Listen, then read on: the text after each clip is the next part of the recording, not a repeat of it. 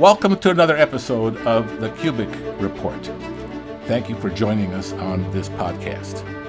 My guest today is Daniel Russo, who lives in upstate New York. He is founder and president of the Church of God Network. Welcome to the Cubic Report, Daniel. Hey, Mr. Cubic. Glad to be here. I met Daniel probably 4 years ago when I was president of the United Church of God.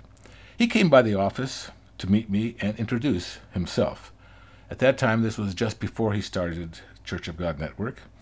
He stated that he had some ambitions to be a helpful resource to people in the COG world. He wanted to coordinate resources. He wanted to provide information or be able to share information with people who had known each other at one time, maybe even family members who had known each other, very good friends, associates and working individuals who had separated out and had cut themselves off from one another in different groups. And so he was just very positive and I appreciate his ambition and very visionary of wanting to do something good. We are aware that the Church of God, going back to the Worldwide Church of God, has gone through various splits. We all know that. We painfully know that. Because at one time we were part of a monolith, but are now scattered over various churches, groups, grouplets, I guess I call them, and fellowships. Relationships, as I've already mentioned, have been strained and some have damaged. So people who knew each other now are part of something else. And Daniel, in particular, had come to me with a few questions that I remember very well. He said he wanted to develop a directory of all churches, where they could be found. Kind of an online directory if you're looking for a church in this particular group or that particular group, where they could be found. Also, he asked us about coordinating some of the resources that we have, our literature and that. I know I told Daniel, we don't need your help in that particular way.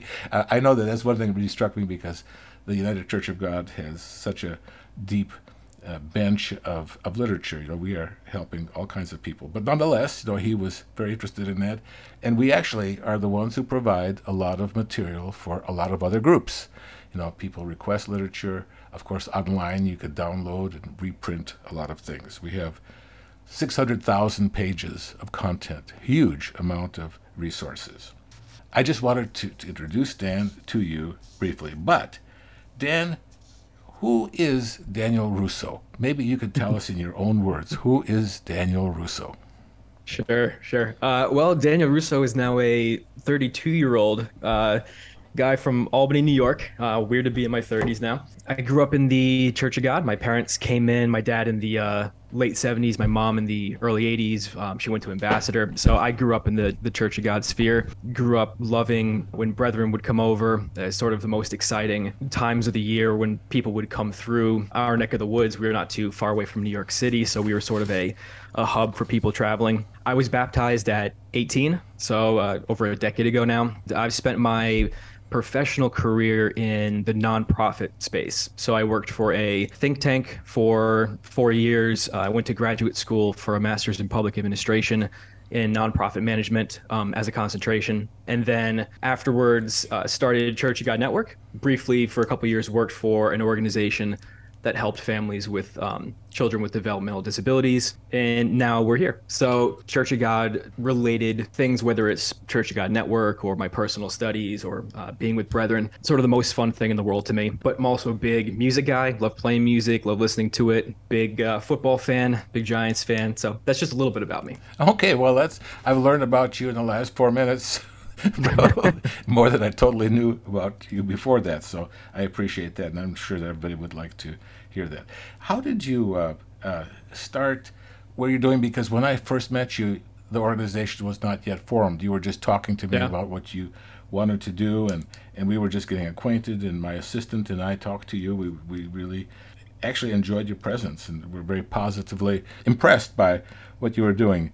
But we would like to know more about this Church of God Network and your team. You refer to your team not as something that you as a sole operator and founder and organizer and everything else, but you have a team of people. What is it, and what does it do? Sure. Yeah. So Church of God Network is a nonprofit that works to build community within the Church of God by facilitating connection, encouraging conversations, and giving back. And we exist solely for the purpose of building community within the Church of God and advocating for actions and attitudes that further that purpose. So we're not a church organization. We're not a membership organization. People can't join us. We also don't encourage people to send their tithe to us. We don't want to be in competition with church organizations in any way. We're really just designed to be a nonprofit that works to facilitate cooperation and a greater sense of cohesiveness in the Church of God. Yeah, when I first met you, I think it was maybe 6 months after I got the idea for the concept of Church of God Network. It was at the feast in 2017, and in that point in my life, I'd had a few experiences that had sort of laid the groundwork for the idea. So when I was working at the political think tank, we had exposure to a group called the State Policy Network, which was a professional association of nonprofits who were, conservative libertarian think tank organizations. And so they would facilitate the sharing of resources between those organizations so that if someone was doing a labor policy initiative in New York and one had already been done in Wisconsin, the two organizations there could share best practices and communicate and, not duplicate actions or reinvent the wheel. So that was sort of mulling around in the background of my mind. I had first started to come into close contact with another church organization. I grew up in a I guess what you call an independent Church of God congregation. We were simply the Worldwide Church of God in Westchester County, New York. And when the changes hit, we just stayed put. We didn't incorporate. My family didn't join another COG. So my exposure to the rest of the Church of God was limited until my mid to late 20s when my brother went to graduate school, became very close with a Chicago congregation, which was the nearest Church of God congregation for him. And then they became like our family by extension. And so that, in combination with my exposure to the State Policy Network, was a pretty powerful foundation for what wound up happening at the Feast of Tabernacles, where I met a couple of people who showed up at our feast site randomly, a small independent feast site, and they said, hey, our goal right now is, we just came out of this Church of God, but our goal is to meet as many brethren in the Church of God as possible. And it just struck me that, hey, I think for my generation and really everyone in the Church of God going forward, I think the people who are going to have the most fulfilling experience in the Church of God are those who are the most well networked personally, because you can no longer get sufficient exposure to all of our brothers and sisters.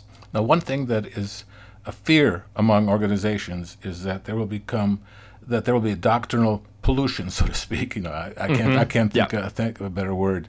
Is that you get people together and you have this idea, that idea. One of the reasons why the United Church of God started, and I was there. I was one of the organizers of the first meetings of the church, and we had two big pillars of thought. One was that we're not going to have one person just call the shots for the work. And that's why we developed the board, and later called the Council of Elders. And then secondly, we just were very, very strict about doctrine. And we developed our 20 fundamentals of belief. We spent an entire summer with about 3 or 4 meetings before the United Church of God. Well, it was just after it started, incorporated, but immediately when we wrote our Constitution, which became the second article in the Constitution, was our fundamental beliefs. We don't want to tamper with that. We don't want to mess with that. We don't want other people to in any way take that away. Give me your, how do you protect or value or respect that? Sure. Yeah, well, so on our website, actually, we have 10 core beliefs, if you want to call them that, for the Church of God. And sort of it's the very most fundamental beliefs that we have shared as a community. The need for baptism, the Bible being the inspired and infallible word of God, the need for repentance, that Christ's death reconciled us to God and his resurrection saved us, the keeping of the holy days and whatnot. And it's a pretty comprehensive list. And of course, that's not meant to define what the Church of God is, right? That's up to God to do. But we believe it provides a solid framework of the most important beliefs we all share, completely understand the fear of different groups of people being exposed to different ideas in the fear of leadership that it might deceive people or change people's minds and result in another split. I think that's a very real fear that we've all lived with in the 30 years since worldwide fell apart. So it's a legitimate concern. Right. Well, I know it's very important to us is that we rightly divide the word of truth. We study to show ourselves approved. We are to convict, as it says, the gainsayer. We're to do all these things, and you have to have knowledge. You have to have knowledge in order to do that, which is actually a very good thing because it challenges you to, can you explain your beliefs? Can you explain at a school board meeting why you keep the Sabbath? Let me ask you first, we'll kind of bounce around with a few different questions. Sure. How many people are you working with? Or you said you have a team, and I see that you have your own podcast, which I've listened to some of them, one with a person here that I know very well in our church. So what type of a group is this? And besides your website, what type of communications do you have? Sure. So our board of directors is 6 people currently. Started with 4 of us, and now it's at 6. We have a team of, I want to say, a dozen or so volunteers that help out in terms of managing our programs or helping us maintain. For example, we have the congregation map that you sort of alluded to in the beginning, where you could go on our website and see all the different Church of God organizations and where they meet in your area. Sometimes it's not specific if it's not listed online, but so people helping us manage that data. We have folks who founded programs for us. And then, of course, there's probably another dozen or so folks who have been guests on our podcast or written guest blogs for us. So it's quite a few people helping to make this thing a reality, plus all the folks who, are in contact with us and giving us helpful feedback and whose ideas they send our way or we bounce ideas off of. So it really is a team effort. But outside, to your second question, outside the website, we have, we're like any other nonprofit in terms of we have actual programs we do. We have 3, I guess, technically 3 grant programs, 2 grant programs, and 1 program that we're going to transition from a grant program into something else, but that'll be coming in January. So we try to facilitate and encourage and help financially back organizational events in the Church of God that cross group boundaries. So it's the Church of God Fellowship Events Grant Program. So if someone wants to do a barbecue somewhere and invite people from across the Church of God, that we help facilitate those events. We've had several ministers from groups who want to do like a joint Holy Day service across organizations, and they've submitted applications, and we've helped fund those. Anything regarding Sabbath services or Holy Days, we require ministerial letters of reference or buy-in for the events, because again, we don't want to go around or circumvent leadership. But we also have a grant program that helps people in the developing world, brethren in the developing world, either start businesses or continue their education.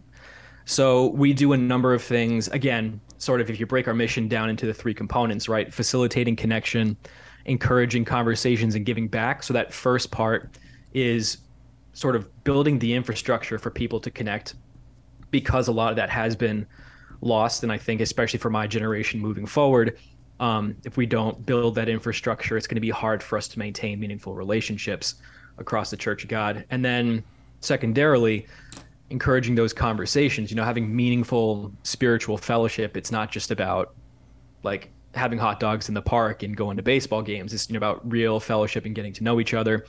And then third, a part of the mission is giving back. There has to be a service component to the community building and the healing that the Church of God needs. Mm-hmm.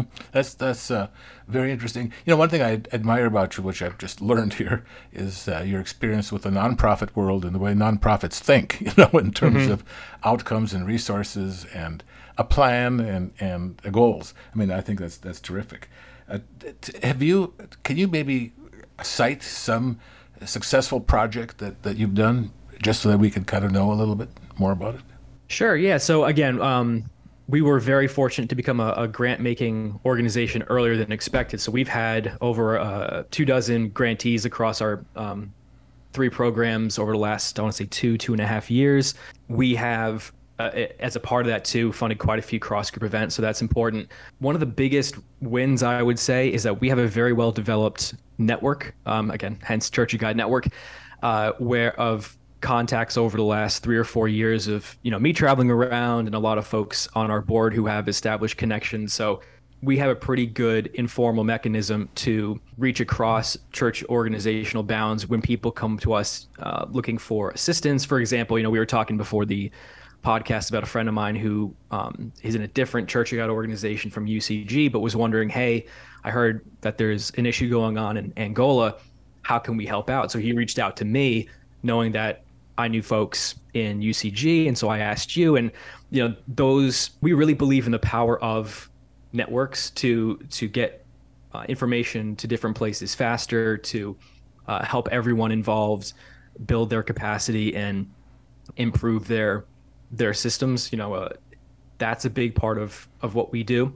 The podcast has been successful. I think people have really enjoyed listening to some of the conversations we've had on issues that might not necessarily be heard as often in church, which is not necessarily a bad thing, just because we don't feel like it's up to us to teach people about the holy days or the Passover or something, right? That the church organizations do a good job doing that. So we try to talk about more of the secondary and tertiary issues. We just finished recording an episode on pornography addiction. We did one on politics in the Church of God. So people have responded very positively to that as well.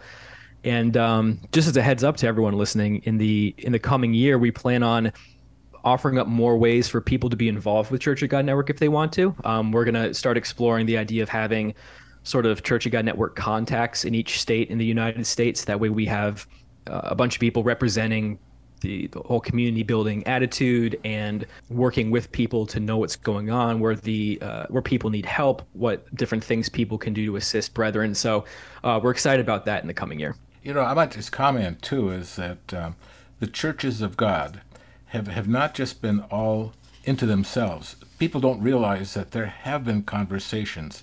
And the reason I say that is because I was part of them. As president, I communicated with the presidents and with other managers of other organizations because in one particular case there was an issue of members and marriages and that type of thing, where people needed help. But I was able to have a discussion with their managers about what's the best way for us to both of our organizations to be able to help out.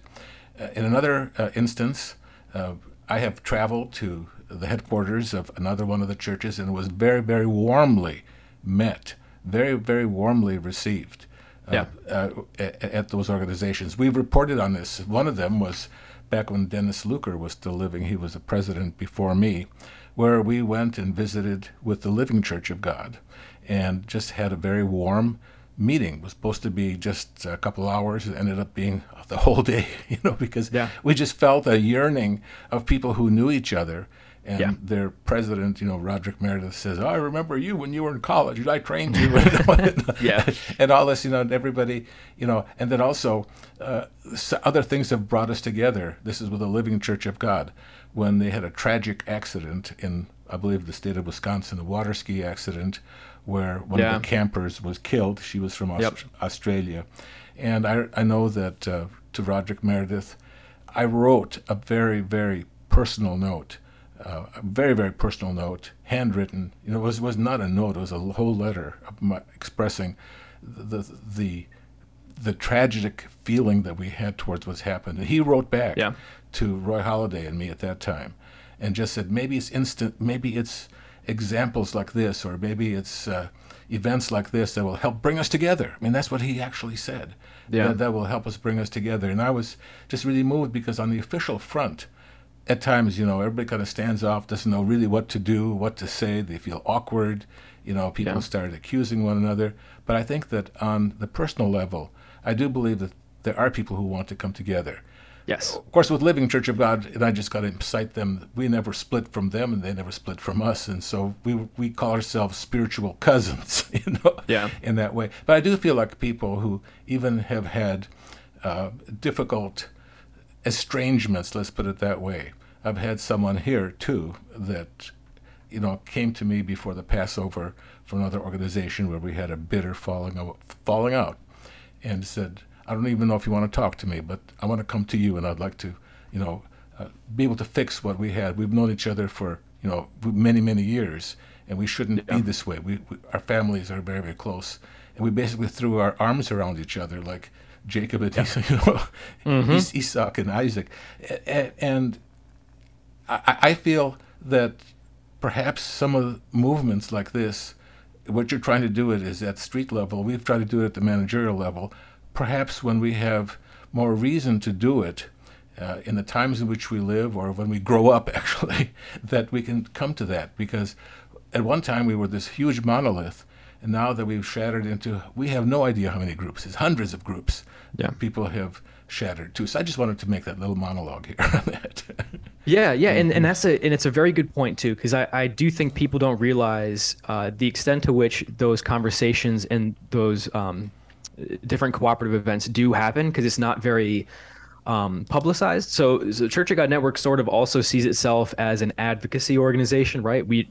It's not like we look at ourselves like, oh, we want to be the ones to build community and do all these efforts. Like, if people are doing it out there and it's happening, like, let us just help promote it. Like, let us know when it's happening. And because even, we one time posted a picture, just it was a few people who had in leadership who had gotten together, and they were okay with us posting the picture they took online, and people loved it. Like, it's so encouraging to folks when they see examples of cooperation in the Church of God, that I think sometimes, it seems clear that you see the value of it, but I think a lot of times leadership underestimates the power in just saying, hey, yeah, we got together. Like, it wasn't a big deal. We know each other. We love each other.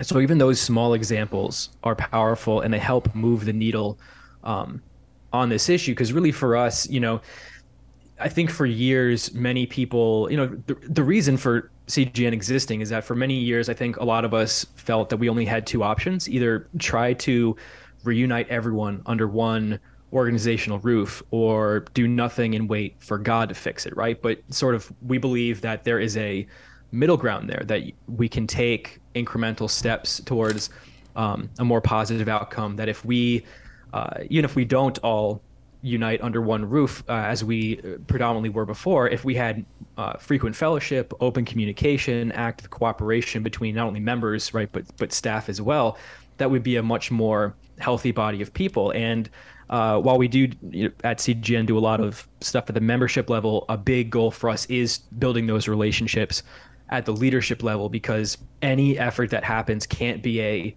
membership versus leadership dynamic. Everyone has to be involved. People have to be respectful of each other, regardless of the role or office we occupy. So a big goal for us too has always been, and is increasingly, to continue to develop relationships with church organizations and leaderships, find ways that we can help church organizations in any capacity. So that's a big thing for us as well. Well, I know we have to also recognize that some of the barriers to that, and they are very real barriers. I have found that I've been a web enthusiast since 1996. I had my first website, cubic.org, which still runs, almost pushing 30 years, back when websites were just brand new. And I started a forum, would you believe? Back they had a forum facility on the provider that I had. And I started a forum in about 1997 or 8 called Recon 2000. It stood for Reconciliation by 2000. And I know that when I put that on to try to get people to talk and exchange ideas, there were a lot of angry comments that came out. I had to shut it down finally because people were still hurting. If people were still angry. People were still feeling abused. They felt betrayed, and all that came out. And right now, even now, on Facebook, when discussions head in that direction, you see people just get very, very angry and start uproar and conversation goes nowhere and you have to shut it down because everything is just so harsh. But anyway, I'm just saying that those are some of the things to really think through in how how you approach it. So I think I like your idea about leadership and the grassroots. And the thing is, right now, people communicate differently. It isn't just the telephone. In fact, the telephone and email are getting to be kind of passé. Everybody's texting one another and doing it differently. People consume information by podcasts like this. They just like to tune in and hear what's said instead of having a big message out to everybody. Right. People, we still have that, but there are 3 million podcasts in America, and that's where the buzz is, and through social media. It really is. So we're going to have to kind of, and I have been a techie from day one. I have always tried to stay included. I'm not a leader in it, but I know enough about it and involved in it a lot to try to take advantage of it. And also my background of knowing a lot of people from the past, it is a desire of mine to see that we can bring as many people together as possible. And when two brothers reconcile and can throw their arms around each other and say, all is forgiven, you come back, I have told people too, online, they come back, nope, we won't ask any questions, let's just get back together. That is something that I feel that angels rejoice in as much as somebody being baptized. Yeah, and that's a great point. Actually, I'll tell a brief story. One of the stories that led to the founding of Church of God Network. So, because it's right up along those lines. My parents, when they first came into the church, they were when they first got married, they were in downstate New York, like in New York City, the Brooklyn area. And there's this couple who my parents knew really well at the time, and they were more than just casual friends. Like my dad had a church band at the time. They played at this couple's wedding. My dad coached the wife in YOU when she was younger. And then later on, just sort of my parents moved to a little bit further upstate New York, so they just kind of lost touch. Then the changes hit and the splits happened. And so they just hadn't heard from them in a while. And then one day, my folks move even further upstate New York to the Albany area for a bit, where I am now. And one day, my mom is just randomly in a health food store in the city of Albany, and she runs into this woman from the couple I was mentioning before, and they're like, "Oh my goodness, what in the world? Like, fancy meeting you here. Like, I didn't realize you were in the area." And sure enough, not only was that couple in the area, not only did they have children the age of my brother and myself, but they had, at that point, my family had been in Albany for about 6 years, and they had been in the area maybe 15 minutes away for about a decade plus. So we, for 6 years, had been living 10 minutes away from each other and did not know, because we were just in different Church of God groups. And it just struck me at the time how tragic that felt, but also how nice it was that we were able to reconnect. And to your point about having pre-existing relationships, what's interesting is that we're at an interesting generational crossroads in that my parents' generation, your generation, have a lot of connections in a personal network that span groups because they those relationships predate the splits. So those networks exist. Whereas for people really about my age and younger, so I'm sort of at that cutoff point where I was, 2 to 5 years old when the splits happened. We don't have those established relationships, so that network building needs to take work. And to your point, even previous to that, that it's very tough and there's a lot of emotion and people get really riled up about it. That's absolutely true. And one of the things that we're trying to do differently is go into that process with our eyes open, knowing that there's a lot of emotion and trying any way possible to accommodate and to avoid setting people off in certain sensitivities, and also not getting discouraged and giving up when we get pushback. Because there's a pretty famous book by Malcolm Gladwell called The Tipping Point. Oh yeah. And it's about how either products or ideas or movements take root in a population. And one of the important, he goes over several different types of people who play a role in the process of a product or a movement taking off and reaching its tipping point. where all of a sudden it becomes more mainstream and more people adopt it. And the early adopters play a really big role because they're people who buy into an idea or a product before it's accepted, and they sort of take the arrows and the shots from people who are skeptical until it's sort of, safe for the mainstream to come in and adopt that as well. So we sort of see ourselves as that, where doing the work, the harder, even just aggregating all the congregation information into one place, it's a lot of manpower. But if we can do it and then share that with folks, then all of a sudden it's a little bit easier for the average person with, a family and juggling work and their responsibilities at church to do a small part and maybe visit someone or reconnect with brethren or something, so that everyone could be involved down the line. Well, that's wonderful to hear. It sounds like the Red Cross of, of the churches, out there to pick up and to heal, to help heal.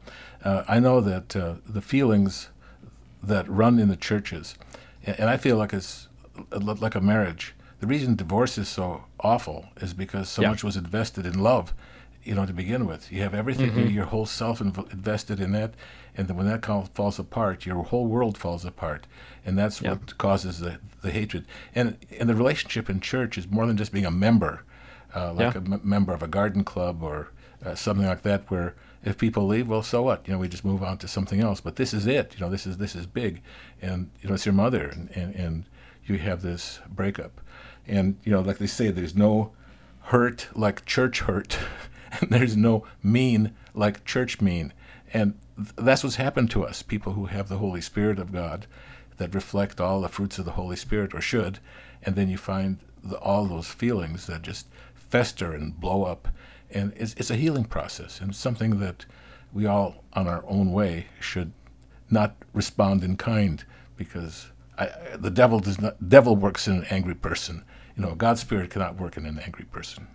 Right. And I think a big part of that too, at least in my journey and all this, is the key part is being self-aware and having humility, because if you see yourself accurately, if we each see ourselves as the wretched people we are, and see ourselves for all the problems we have in our lives and the things we struggle with, it's much harder to get on other people's cases, right? If we see ourselves accurately, then it should be easier to forgive folks, to not be as hostile, to realize, look, they did something that bothered me, or they did this extreme hurt in my past, but I know I'm just as capable of that thing as they are. I'm not going to think too highly of myself. Let's reconcile, right? Because that's, 2 Corinthians says that's what God has given us, the ministry of reconciliation. And so I think a big part of that comes down to our individual calling and knowing who we are before God, and then extending to others the same level of forgiveness God has extended to us. I think a good reading of the Sermon on the Mount, Matthew 5, 6, and 7, is called the least practiced sermon in the Bible. The most widely known and the least practiced, about loving our enemy and being forgiven, and God forgives us as we forgive others. I mean, it's right there in those trenches that the answers are found, not in accusation. We need to stop accusing people, not knowing what's in their heart. So, what are your? You pretty much told me about your future plan and about some of the positive things that you have to help out, and you were interested in helping out with Angola, which is a church that has. It's larger. It's almost half the size of the United Church of God around the country here. They have many congregations scattered throughout there, and we've had a relationship with them. I remember going back to when I worked with the Worldwide Church of God. In fact, their corporate name still is Worldwide Church of God, even though they've left them. We with the people in Angola had up and down relationship, over the years. But the church, for the most part, has stuck with the Sabbath, with the keeping of the holy days, the Feast of Tabernacles. Some of the most of the fundamental beliefs that we have is basically what they have. And of course, they're in a stressed area. They live in a country that's run by, the communists. It's a country that's gone through 50 years of civil war, horrendous history, difficult leadership and government, and poverty. They're very poor. I was there with the director of the Portuguese-speaking areas of the world, George de Campos. And that's an area that we are working with, and they are now changing their name to the United Church of God, and we'll be part of that. Yeah, I mean, we're always looking for ways to help out in efforts that are already going on, right? Because a big thing for us is not duplicating effort, but if something good's going on, helping out or forwarding people who want to help to those efforts. Yeah, just to your question about things going forward, plans for the coming year. We have a couple things in the works regarding resource sharing across groups. We had a program called Within Your Gates, which was a project to help promote and fund work parties for individuals. Like if their house flooded and people want to get together and help do the repairs, we would help fund that and push people in those areas who want to serve to go help with the work party. But we're transitioning that into a general emergency response inter-Church of God assistance program where, like you mentioned that example, that the tragedy in Wisconsin at Camphor LCG, and I have a lot of friends in LCG, and that was a very dark moment for them.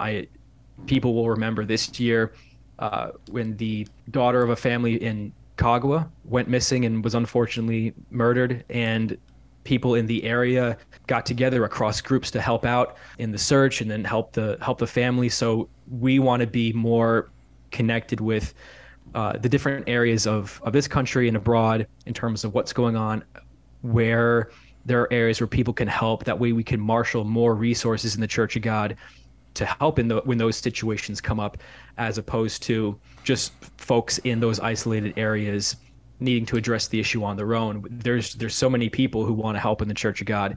And so increasing access of that information to everyone can reap a lot of benefits, we believe. Well, that's great. I'm just very happy to hear that. I know that when we started up United Church of God, or when I started working at the home office, and we had a special conference to kind of get things going again after the Cagua split, that there was a loud voice there saying, we want to be able to do something. We want to be able to do something with congregations to help the outside and to help not just our own, but to help others. And, I've had this nonprofit myself for the last 23 years called LifeNets. You've probably heard of it, and maybe you guys have gone there. And it's independent. It's been on its own. We have a board that is run. We had the board now consists of United Church of God people, but some of the people who helped organize it were Seventh-day Adventists, and we had some extremely fine professional people from the Center of Philanthropy that helped us get going and showed us how to do it and told us how they did their organizations, and we have become friends.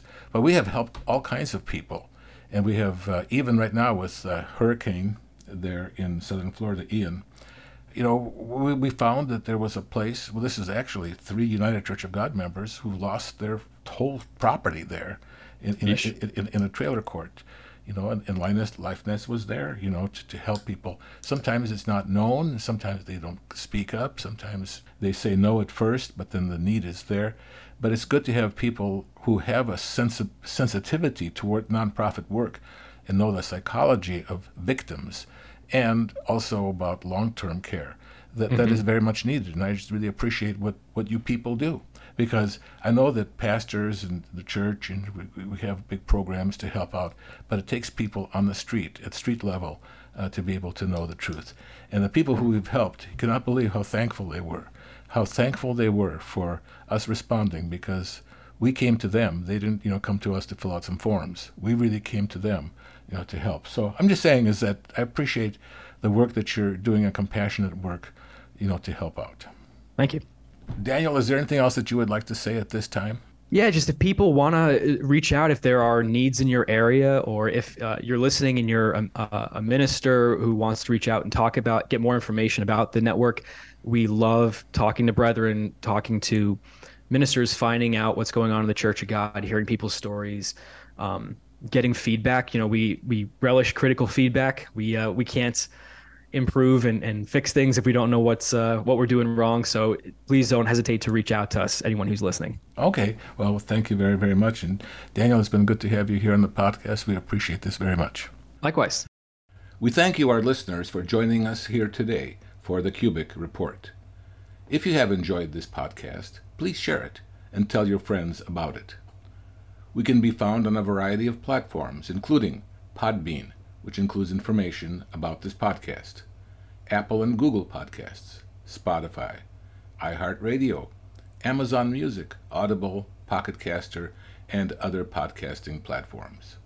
You can easily find us on any browser address bar by simply typing in the words The Cubic Report, and there we are. We'd love to hear from you. We'd love to hear your impressions and suggestions. So write to us at vcubic@gmail.com, vkubik@gmail.com. Again, thank you for listening. Come back soon for more.